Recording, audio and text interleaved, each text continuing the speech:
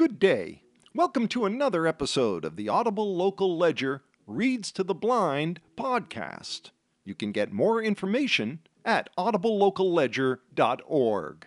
Stay tuned for today's reading. Good morning. This is Daphne, and I will be reading the Cape Cod Times on one of my favorite days, Thursday, February 29th, Leap Day. We start with the weather. Today, windy and colder with periods of sun, high of 35. Tonight, clear, full moon, low of 23. Tomorrow, Friday, sunny and not as cold, high of 41, low of 35. Saturday, cloudy with a shower or two, not as cool, high of 52, low of 42. Sunday, cloudy with a little rain, high of 52, low of 42. And Monday, rain, high of 51, low of 44. And for daylight, the sun rose at 6:17 and set at 5:31, giving us 11 hours and 14 minutes of sun today. And now for the lottery. We start with the numbers game, drawn yesterday, February 28th. The midday drawing was 0999. Again, 0999 for the midday drawing of the numbers game. And the evening drawing for the numbers game, the numbers are 4104. Again, for the evening drawing, 4104. For mass cash, drawn February the 28th, yesterday, the numbers are 5, 8, 21, 29, 30. Again, for mass cash, 5, 8, 21, 29, 30. For Powerball, drawn yesterday, February the 28th, the numbers are 16, 26, 29, 38, 50 with the Powerball of 6. Again, Powerball drawn yesterday, the 28th. The numbers are 16, 26, 29, 38, 50 with the Powerball of 6. For Mega Millions, drawn on Tuesday, February the 27th, the numbers are 6, 18, 26, 27, 49, and the Mega Ball is 4. For Mega Millions drawn Tuesday, February 27th, the numbers are 6, 18, 26, 27, 49, and the Mega Ball is 4. For Mega Bucks drawn yesterday, February the 28th, the numbers are 3, 5, 8, 18, 20, and 41. Again, for Mega Bucks drawn yesterday, the 28th, the numbers are 3, 5, 8, 18, 20, and 41. And finally, Lucky for Life, drawn yesterday, the 28th. The numbers are 2, 9, 19, 28, 34, and the lucky ball is 12. Again, Lucky for Life, drawn yesterday, the 28th. The numbers are 2, 9, 19, 28, 34, with the lucky ball of 12. And now to the news from the Cape Cod Times for Thursday, Leap Day, February 29th. Work begins on 14 houses in Yarmouth, reported by Denise Coffey. 14 single-family homes in Yarmouth Port should be on the rental market exclusively for Cape Cod residents by next year if Davenport Companies finishes construction. Clearing for the 14-lot cluster subdivision off of Route 6A is underway, 2 years after plans were initiated, according to Davenport Company's Communications Director, Matt Pitta. The town's population was 25,000, according to the 2020 U.S. Census, and there were 17,299 total housing units. 1 in 3 homes are unavailable for year-round occupancy, according to the Yarmouth Housing Production Plan.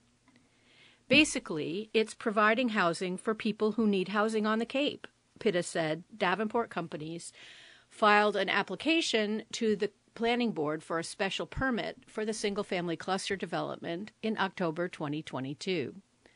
The board gave unanimous approval February 2023. The 2-bedroom homes will be year-round rentals strictly for Cape Cod residents, Pitta said. Davenport, which will manage the company, will not allow summer rentals or use as an Airbnb. The homes will be on lots ranging from 1/3 of an acre to half an acre, according to planning documents submitted to Yarmouth. More than 5 acres of open space are scattered throughout the 15.3-acre parcel. The land is across from Hockenham Road and between Kencomsett Circle and Outward Reach. Davenport Realty Trust purchased the parcel for $1,100,000 from the Bishop of Fall River in March 2023, according to the Barnstable County Registry of Deeds. Davenport will call the development Bishop's Landing in recognition of the diocese's stewardship of the land, Pitta said. The access to Route 6A will be called Miracle Way, with Faith Street as an offshoot. Both roads will end in cul-de-sacs within the parcel. We put together names we thought were appropriate, Pitta said. The vacant land is assessed at $368,800, according to the Yarmouth Town Records. Homeowners Association documentation is being written and registered with the Barnstable County Register of Deeds, according to town records, but renters will not have to pay homeowners association fees, Pitta said. Davenport is a 4th-generation family business of 12 companies that includes commercial and residential real estate, senior living, construction, investments, and a variety of service businesses, according to the website. The company manages more than 600 residential apartment units, duplexes, and single-family homes in Yarmouth, Hyannis, Dennis, Harwich, and Brewster, according to Pitta. Bishop's Landing rentals will be market rate for 2 bedrooms in the region. The town's affordable housing zoning required 2 of the 14 units to be affordable, but the bylaw allows for an option to make a payment in lieu of creating the affordable housing. Town planner Kathy Williams wrote in an email February 26th. The Davenport companies met this affordability requirement with a payment of $310,750 to the Affordable Housing Trust. The trust voted to accept the money to create affordable housing, Williams wrote. Our next story is entitled, Former Cape Student Who Set Self on Fire Recalled, by Dennis Coffey. And there is a large picture of Aaron Bushnell with the caption, A vigil was held Tuesday in Times Square in Manhattan, New York, for Aaron Bushnell, a 25-year-old service member of the U.S. Air Force, who died following an act of self-immolation to protest U.S. involvement in Israel's large-scale military campaign in the Gaza Strip. The death of former Nauset Public Schools student Aaron Bushnell on Monday drew words of sympathy from school officials for his family and friends. Bushnell, 25, was an active-duty U.S. Air Force member. He set himself on fire Sunday afternoon in front of the Israeli embassy in Washington, D.C., after declaring he, quote, will no longer be complicit in genocide, close quote.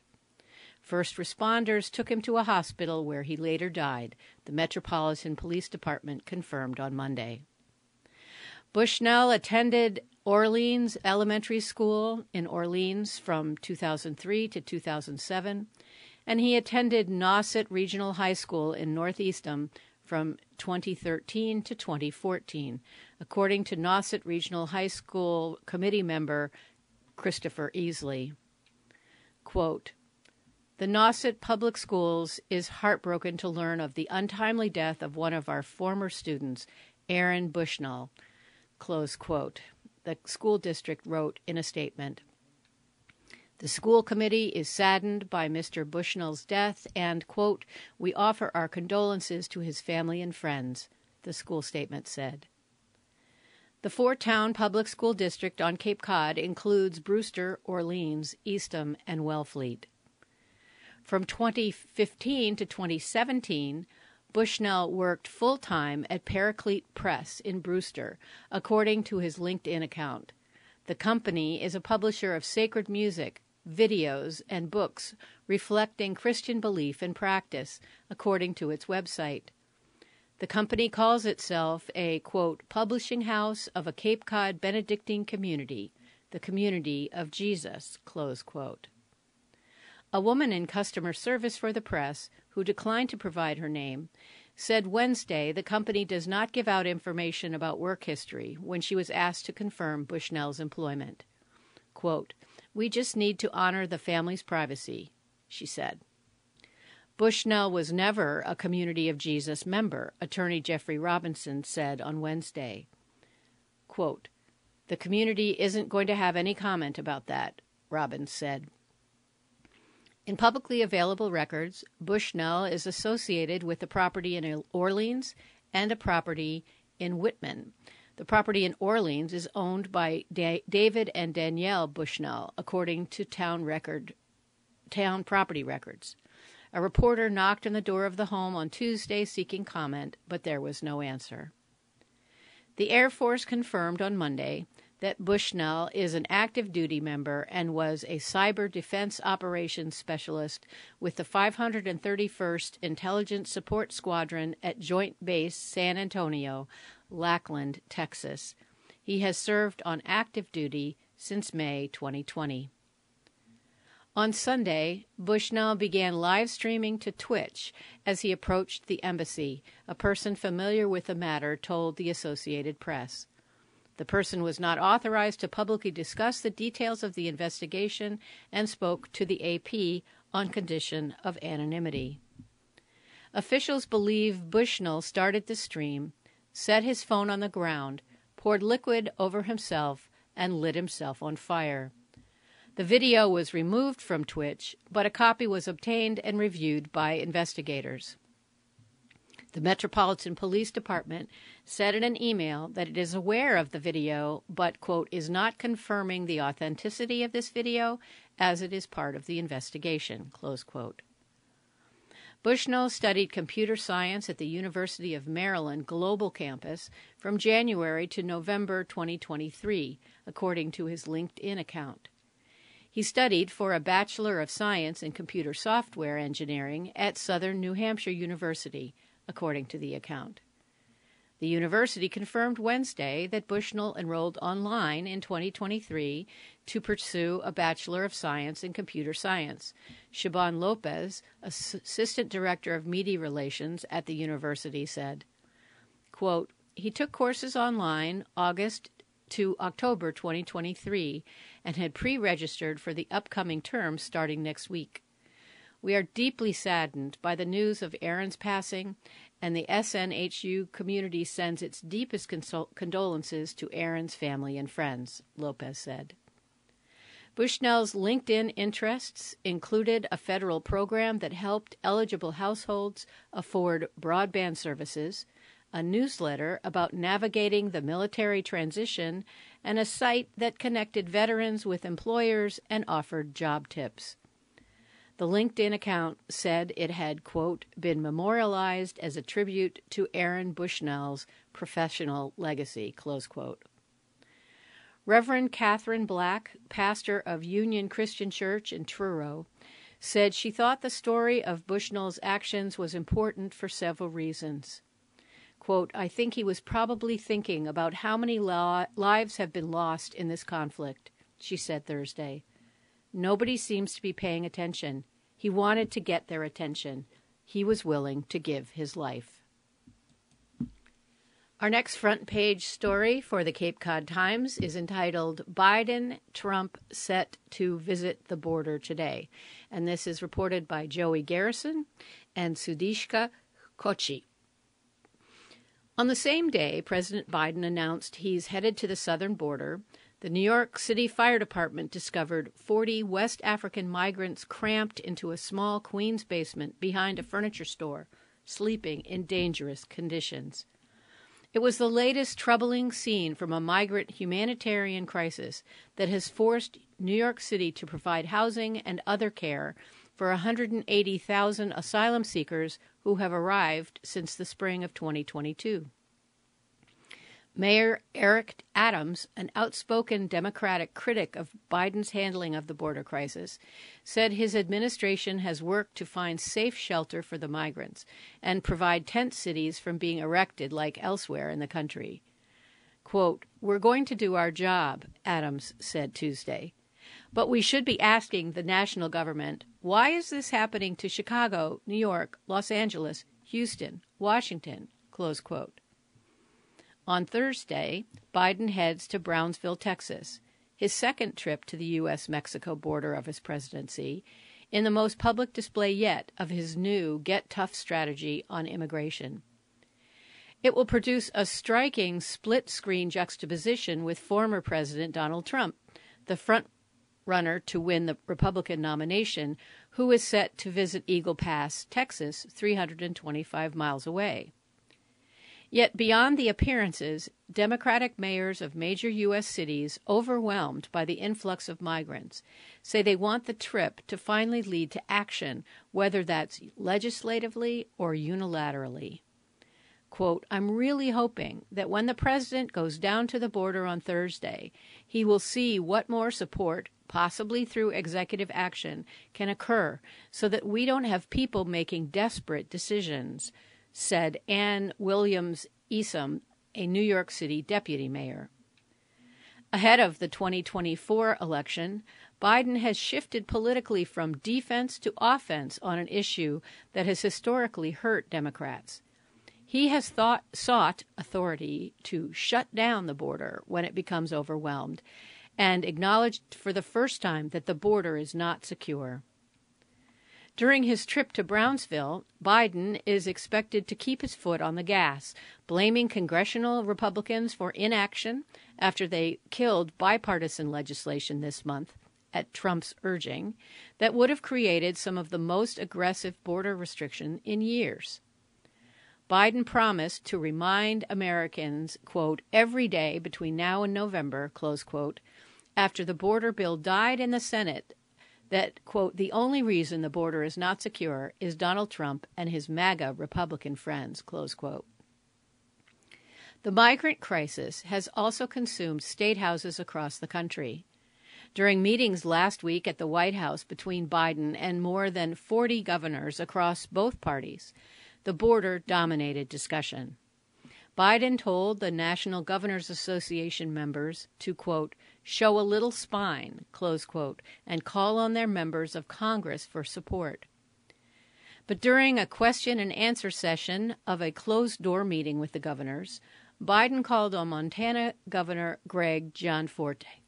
He handed the president an envelope with a 2021 letter inside, signed by Republican governors endorsing a 10-point plan to, quote, "resolve the border crisis," close quote. The plan includes several conservative-backed proposals, such as ending catch and release and expanding deportation beyond Biden's current policies.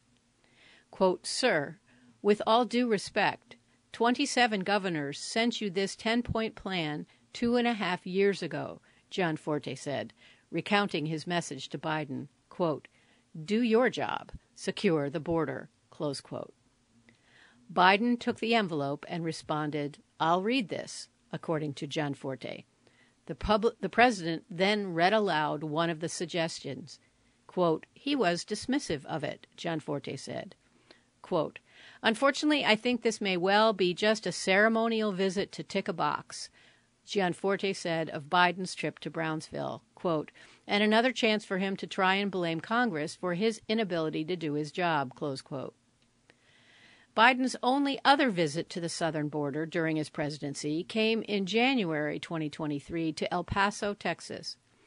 The White House has declined to say whether Biden will be meeting with migrants or announcing any new policies during Thursday's trip. But Karine Jean-Pierre, Biden's press secretary, said, quote, no executive action can fully duplicate the bipartisan border bill. Biden will discuss, quote, the urgent need, close quote, to pass the border legislation and, quote, reiterate his calls for congressional Republicans to stop playing politics, close quote, says Jean-Pierre. Trump has pushed for mass deportations of undocumented immigrants at the border and promised a return to his hardline immigration policies, warning that immigrants are, quote, poisoning the blood of the nation, echoing rhetoric used by Adolf Hitler. The border bill that Republicans blocked at Trump's behest sought to establish a new, quote, border emergency authority, close quote, allowing the president to temporarily prohibit individuals from seeking asylum when daily crossings exceed a daily average of 4,000 in any one-week period. Among other provisions, the bill would also fund 100 new inspection machines to detect fentanyl at the border, 1,500 Border Patrol agents and customs officers, and 4,300 new asylum officers.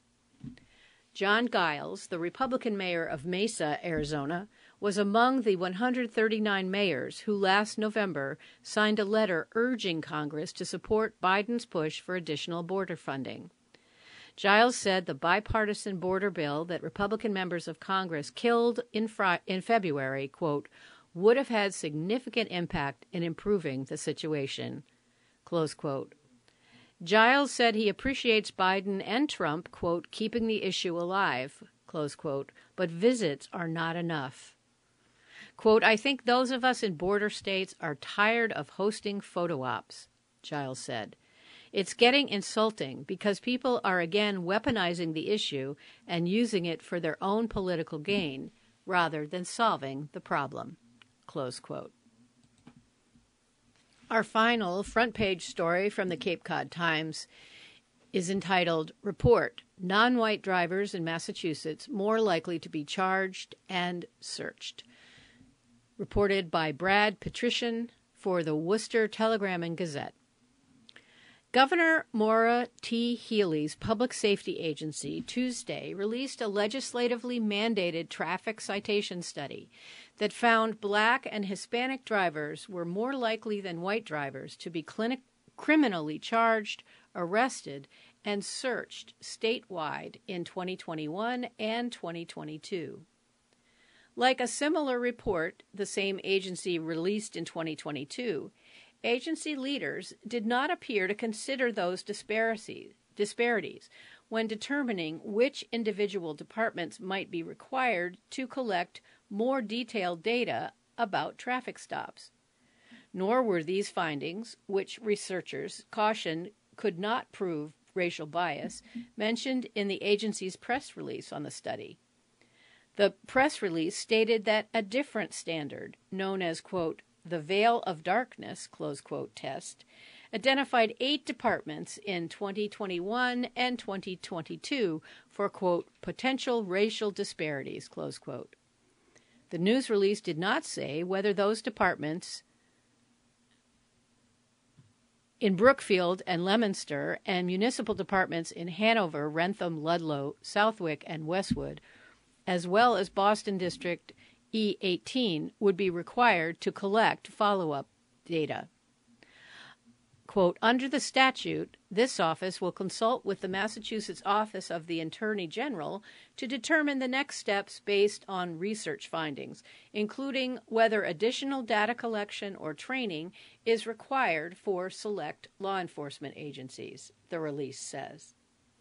The, quote, Veil of Darkness test assesses whether non-white drivers are more likely to be pulled over during the day, when it's easier to see their skin color, than at night. The researchers found departments statewide, other than the 8 flagged by the test, did not pull over drivers of color more often during the day than at night, a finding one outside researcher at TNG Spoke with questioned.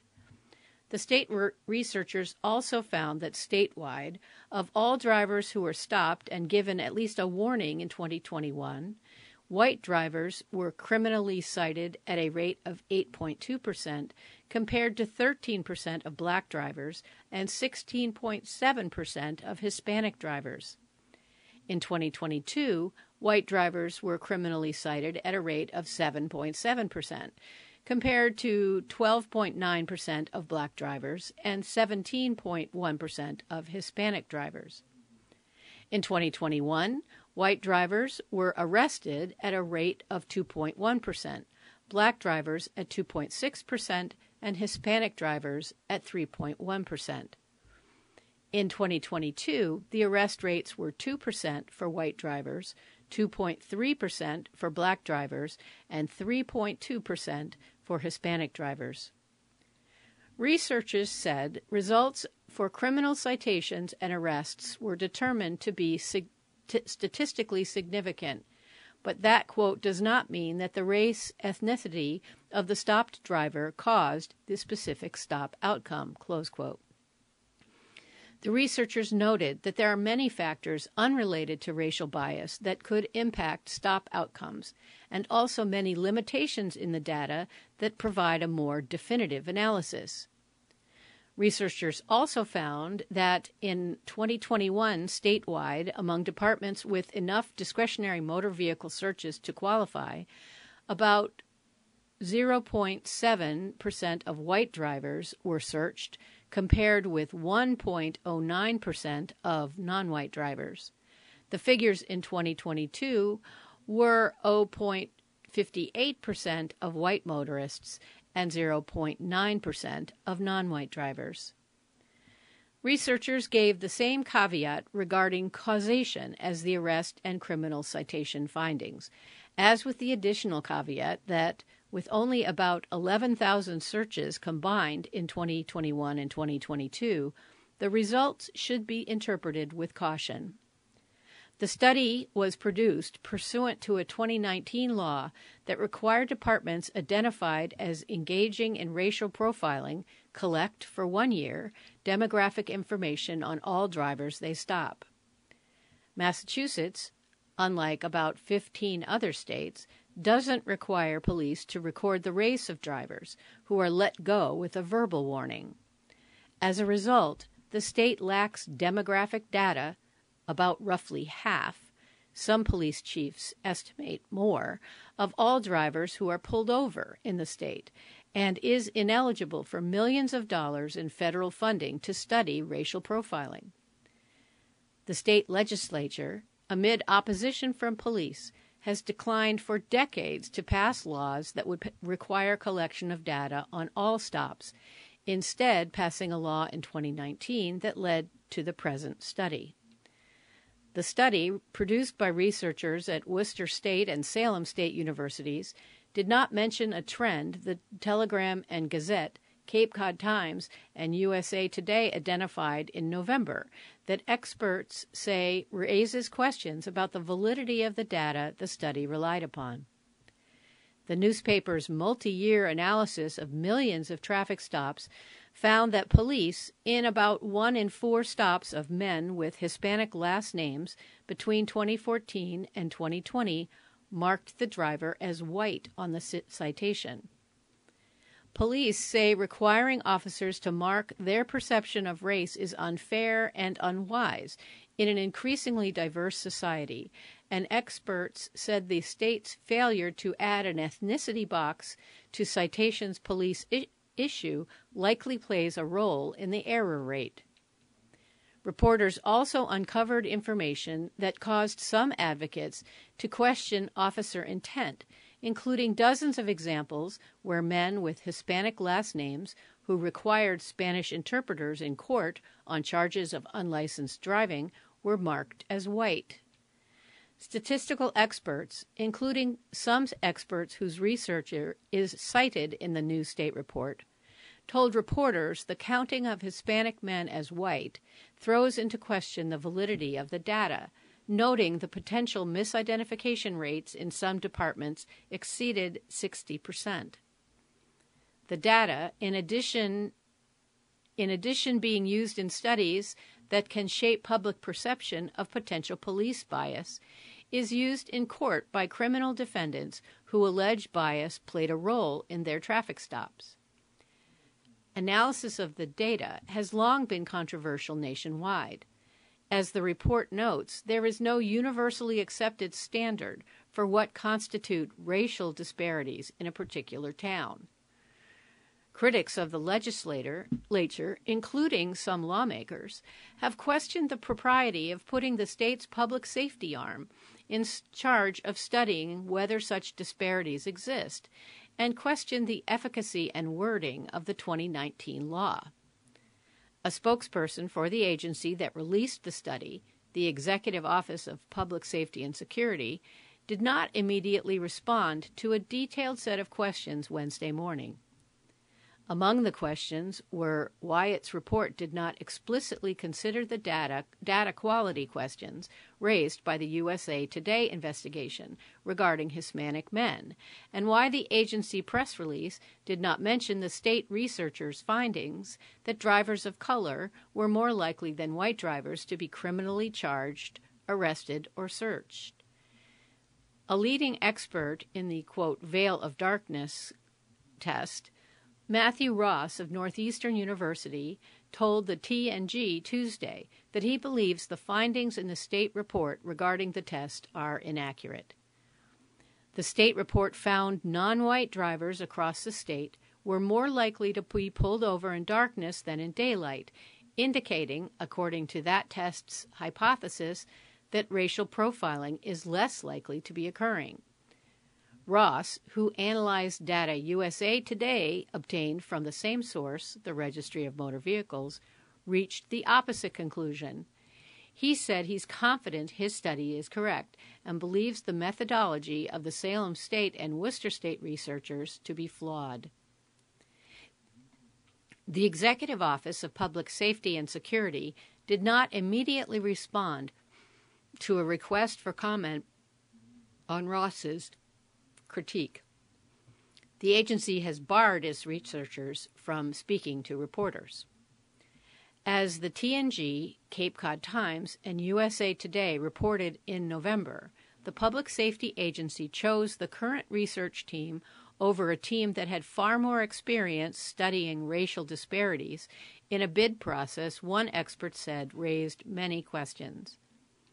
Terrence Reedy, a former prosecutor who heads the Executive Office of Public Safety and Security, has declined multiple interview requests on the topic and hasn't answered detailed questions sent to spokespeople. Ross said Tuesday it appeared to him that researchers, despite his opinion conducting the, quote, veil of darkness test poorly, did take steps to improve the new report over the old one.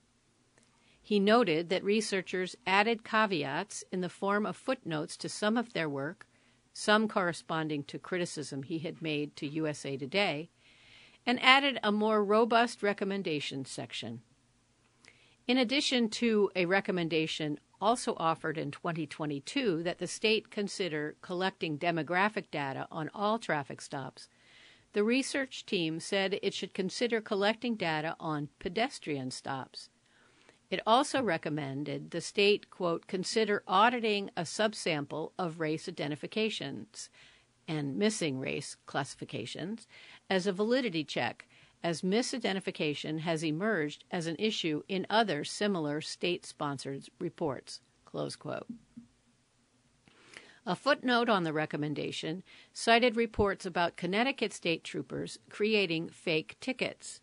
In that case, which is being probed by federal investigators, the people listed on the fake tickets were disproportionately labeled white, skewing racial profiling study efforts. Salem State and Worcester State researchers in the new report recommended a number of things Connecticut and other states do that Massachusetts does not, including forming a steering committee with, quote, community feedback on the report process and investing more money in the effort. The researchers also wrote that they encourage, quote, communities not to limit their focus to the veil of darkness analysis alone, but rather consider all patterns and figures in their police agency's individual data sheet as a whole and weigh to what degree they are meaningful on a case-by-case or city-by-city, close quote. They further cautioned that committees, quote, should recognize what this report can and cannot do, adding the report, quote, cannot offer proof of racial or other profiling or its absence, for that matter, close quote. Researchers said they can, quote, only present a cursory, nometic approach to understanding patterns of disparity. Quote, that is, only a handful of key variables can be studied across so many departments when there are likely other factors that are not measured. More in-depth case study style analyses at the department level could provide needed context and better, more meaningful understanding. Reedy's spokesperson did not immediately respond to questions regarding whether it agreed with and might take steps to implement any of the researchers' suggestions. A footnote to the report states that it does, quote, not necessarily represent the official views, close quote, of the agency. The researchers, Gina Curcio Centeno and Joseph Gustafson of Salem State and Francis Olive III of Worcester State, wrote in the acknowledgments that Reedy and others at his agency gave, quote, invaluable support, guidance, and feedback, close quote. The 881-page report includes an appendix that lists findings relative to a number of statistical disparity tests for every department large enough to study in the state.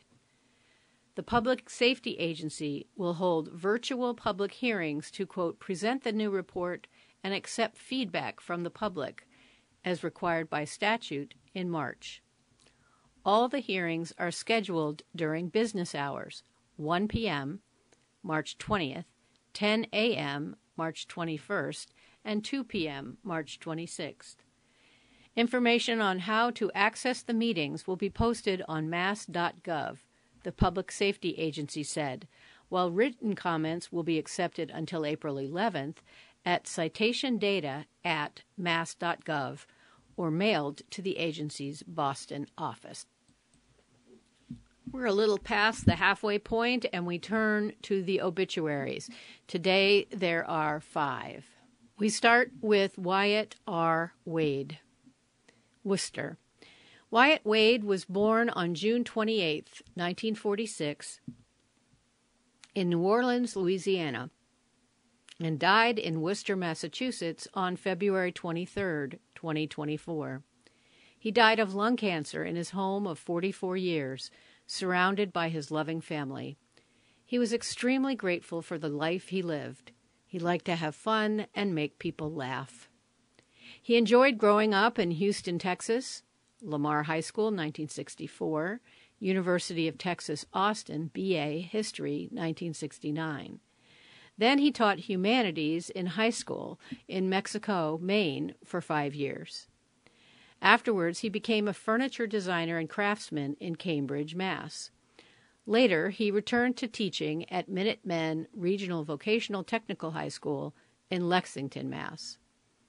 In 1977, he met Erica Davis at a May Day party on Beacon Hill in Boston. Their first date was to a Little Feat concert. They knew right away they had found their love and match for life. In 1979, they married and moved to Worcester, where they raised their 2 children and enjoyed a most fulfilling life. Beyond everything, Wyatt was most proud of his children, Allison and Julian, and grandson, Jet. He worked for Davis Publications, Erica's family's 123-year-old independent multimedia art and design educational publishing company. He began there as an editor and was president from 1994 until he retired in 2016. He was also CEO of the Printers Building in Worcester from 2000 to 2016. Wyatt loved New England, particularly living in Worcester. He also played at an old farm in Brownfield, Maine, and a little beach house in Chatham, Mass. He was a member of the American Antiquarian Society, former member of the Worcester Club, and a Greater Worcester Community Foundation corporator. He served on the board of the Worcester Art Museum, Worcester Historical Museum, Massachusetts Arts Learning, Worcester Educational Development Foundation, Worcester Foundation for the Blind, and Association of American Publishers Education Division. He always tried to do too much and made mistakes for sure, but none with malice towards others. He traveled for fun with family and for business in the U.S., Canada, Europe, and Asia. He loved art, design, music, architecture, trees, Volvos, hats, his 1970 Chevy pickup, John Deere tractor, and preserving old, useful things. He loved all his dogs and cats. His favorite sayings were, "Every day is a miracle," "Have fun, but be careful," and "Onward through the fog." He leaves his wife, Erica Davis Wade, of Worcester, daughter, Allison Davis Wade, and her fiancé, Matt Pullman, of Brooklyn, New York, son, Julian Davis Wade, his wife, Julia Ann Wade, and their son, Jet Davis Wade, of Worcester, brother, James David Wade, and his wife, Nancy Pobans, of Eugene, Oregon, sister Susan Ruth Wade of Dothan, Alabama, brother-in-law Jeff Davis and his husband Mike Ziskind, and friends Jet Thomas and Dominic and Claire M. Golding. He was predeceased by his father, Simeon Monroe Wade, his mother, Ruth Lorraine Wade, his brother, Simeon M. Wade, father-in-law, Gilbert S. Davis, and mother-in-law, Jean B. Davis. He requested any contributions in his honor to be donated to the United Way of Worcester, Worcester Animal Rescue League, or the Nature Conservatory. Visitation will be held on Thursday, March 7th from 3 to 6 p.m. in Callahan, Fay, and Caswell Life Celebration Home, 61 Myrtle Street, Worcester. Burial in Hope Cemetery, Worcester, will be private at the convenience of the family. A celebration of Wyatt's life will be held in this summer at Mechanics Hall, Worcester. Our next obituary is for Terrence James Boylan. With heavy hearts, we announce the passing of Terrence J. Boylan, Sr., a remarkable soul who graced this world for 85 years. On Sunday, February 25, 2024, Terrence, affectionately known as Terry, bid farewell to his earthly journey, leaving behind a legacy that resonates with love, service, and spirit. Born to the late James J. and Virginia A. Boylan, Terry's early years in Queens, New York City, laid the foundation for a life dedicated to service and leadership. A proud veteran of the U.S. Navy, Terry served as the weapons officer aboard the USS Cromwell and USS DeLong after graduating from St. John's University, embodying courage and commitment to his country. It was during his time at Naval Station Newport that Terry's path led him to Virginia E. Mahoney, the love of his life. Their love story unfolded in Barrington, Rhode Island, where Terry served as the principal of the Henry Bernard School in Providence. His journey continued in Marblehead, Mass., where he served as the elementary school principal for the Coffin and Jerry schools for nearly 3 decades, leaving an indelible mark on countless young lives. In Barnstable, Mass., Terry put his programming skills to work for Capabilities. After 17 years on Cape Cod, Terry returned to Barrington, Rhode Island, to be closer to his son, Terrence Jr., daughter-in-law, Jennifer, and grandchildren, Terrence III and Tanner. Terry was more than a man of titles. He was a lover of life, capturing its essence through his love for photography, teaching, and the joyous tunes of the Bee Gees and Motown. He was a devoted reader and a critical thinker. Terry is survived by his son Terrence Jr. and daughter-in-law Jennifer, along with grandchildren Terrence III and Tanner. He was predeceased by his son Christopher and his wife Ginny.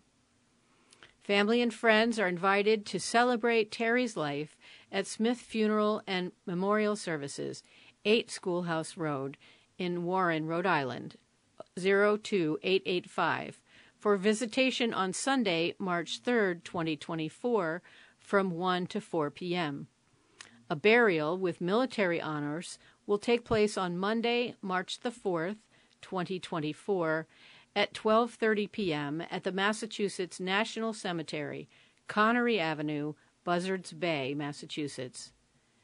In lieu of flowers, the family kindly requests donations in Terry's honor be made to Alcoholics Anonymous of Rhode Island via bit.ly/bit.3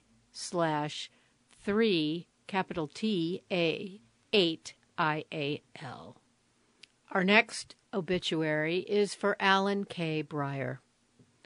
Alan Kent Breyer, Captain, United States Coast Guard, retired, passed from this life to the next on February 19, 2024. He was preceded in death by his loving wife, Jane, his twin sister, Joan Lockhart, and his parents, Emily and Albert Breyer. Still living are his niece, Vanessa Lockhart, and nephew, Chris Lockhart. Alan was very proud of his years in the Coast Guard. He then worked at AT&T in Manhattan, New York, and he and Jane retired to Chatham, Massachusetts. He and Jane were very active in the First United Methodist Church in Chatham. He was also involved in many other activities in Chatham. He was loved by many and will be missed by many. Alan will be buried with his wife at Moravian Cemetery in Staten Island, New York. Notes of comfort may be made to his family at www.chapmanfuneral.com. Our next obituary is for Thomas H. Lloyd. Thomas Hollywood Lloyd, age 88, of Sandwich, Massachusetts, went to his eternal rest on February 24, 2024. He was born in Melrose, Massachusetts, to his loving parents, Peter and Anna Harrington Lloyd. He graduated from Malden Catholic High School, Harvard College, where he studied English and literature and was a member of the ROTC program, and UMass Amherst, earning a master's in education. In 1958, he was posted as a lieutenant in the U.S. Army Intelligence to Göppingen, Germany, engaged in safeguarding democracy during the Cold War. While stationed in Germany, he met his future wife, the late Marianne Auguste Sander. They immediately fell in love. In 1960, Marianne made the courageous decision to leave her family and native country, move to the United States, and marry Thomas in Melrose, Massachusetts. They were married for 61 years. Upon discharge from active duty, Thomas worked for AT&T, New England Telephone, and NYNEX for 33 years, retiring as executive director in 1990. In retirement, he enjoyed teaching creative writing at Framingham State University. He also loved fishing, gardening, sports, especially football.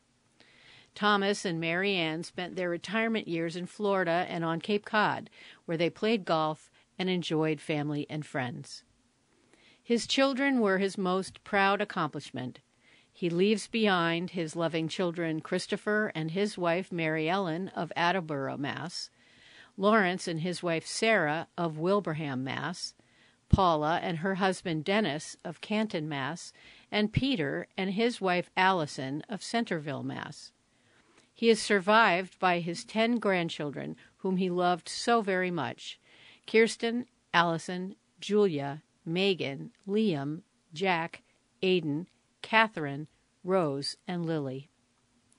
Visitation from 7 to 9 a.m. on Saturday, March the 2nd, 2024, at Chapman Funerals and Cremations, 58 Long Pond Drive, South Yarmouth, Mass. 02665.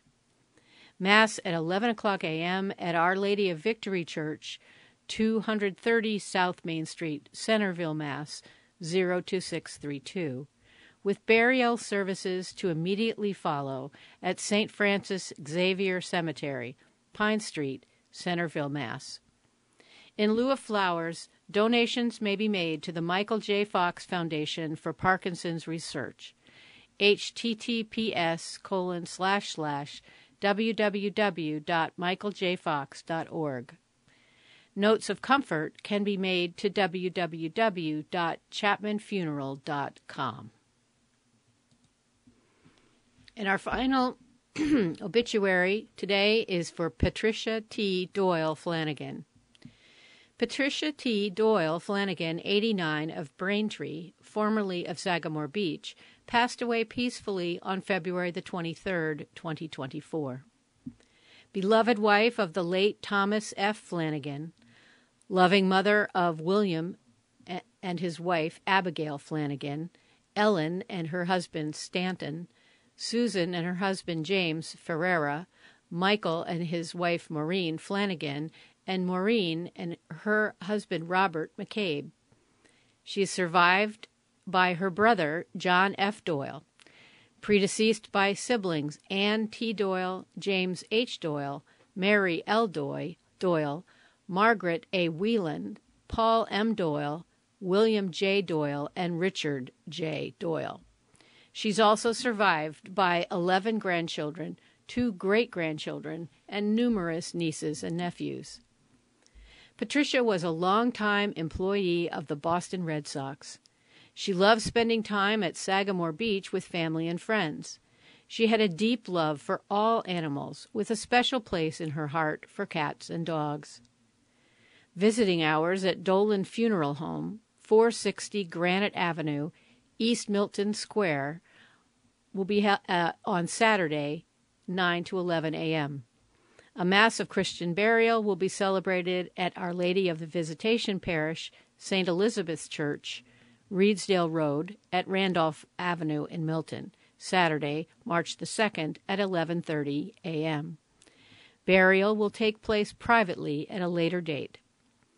In lieu of flowers, donations in Pat's memories can be made to the Jimmy Fund at jimmyfund.org/gift.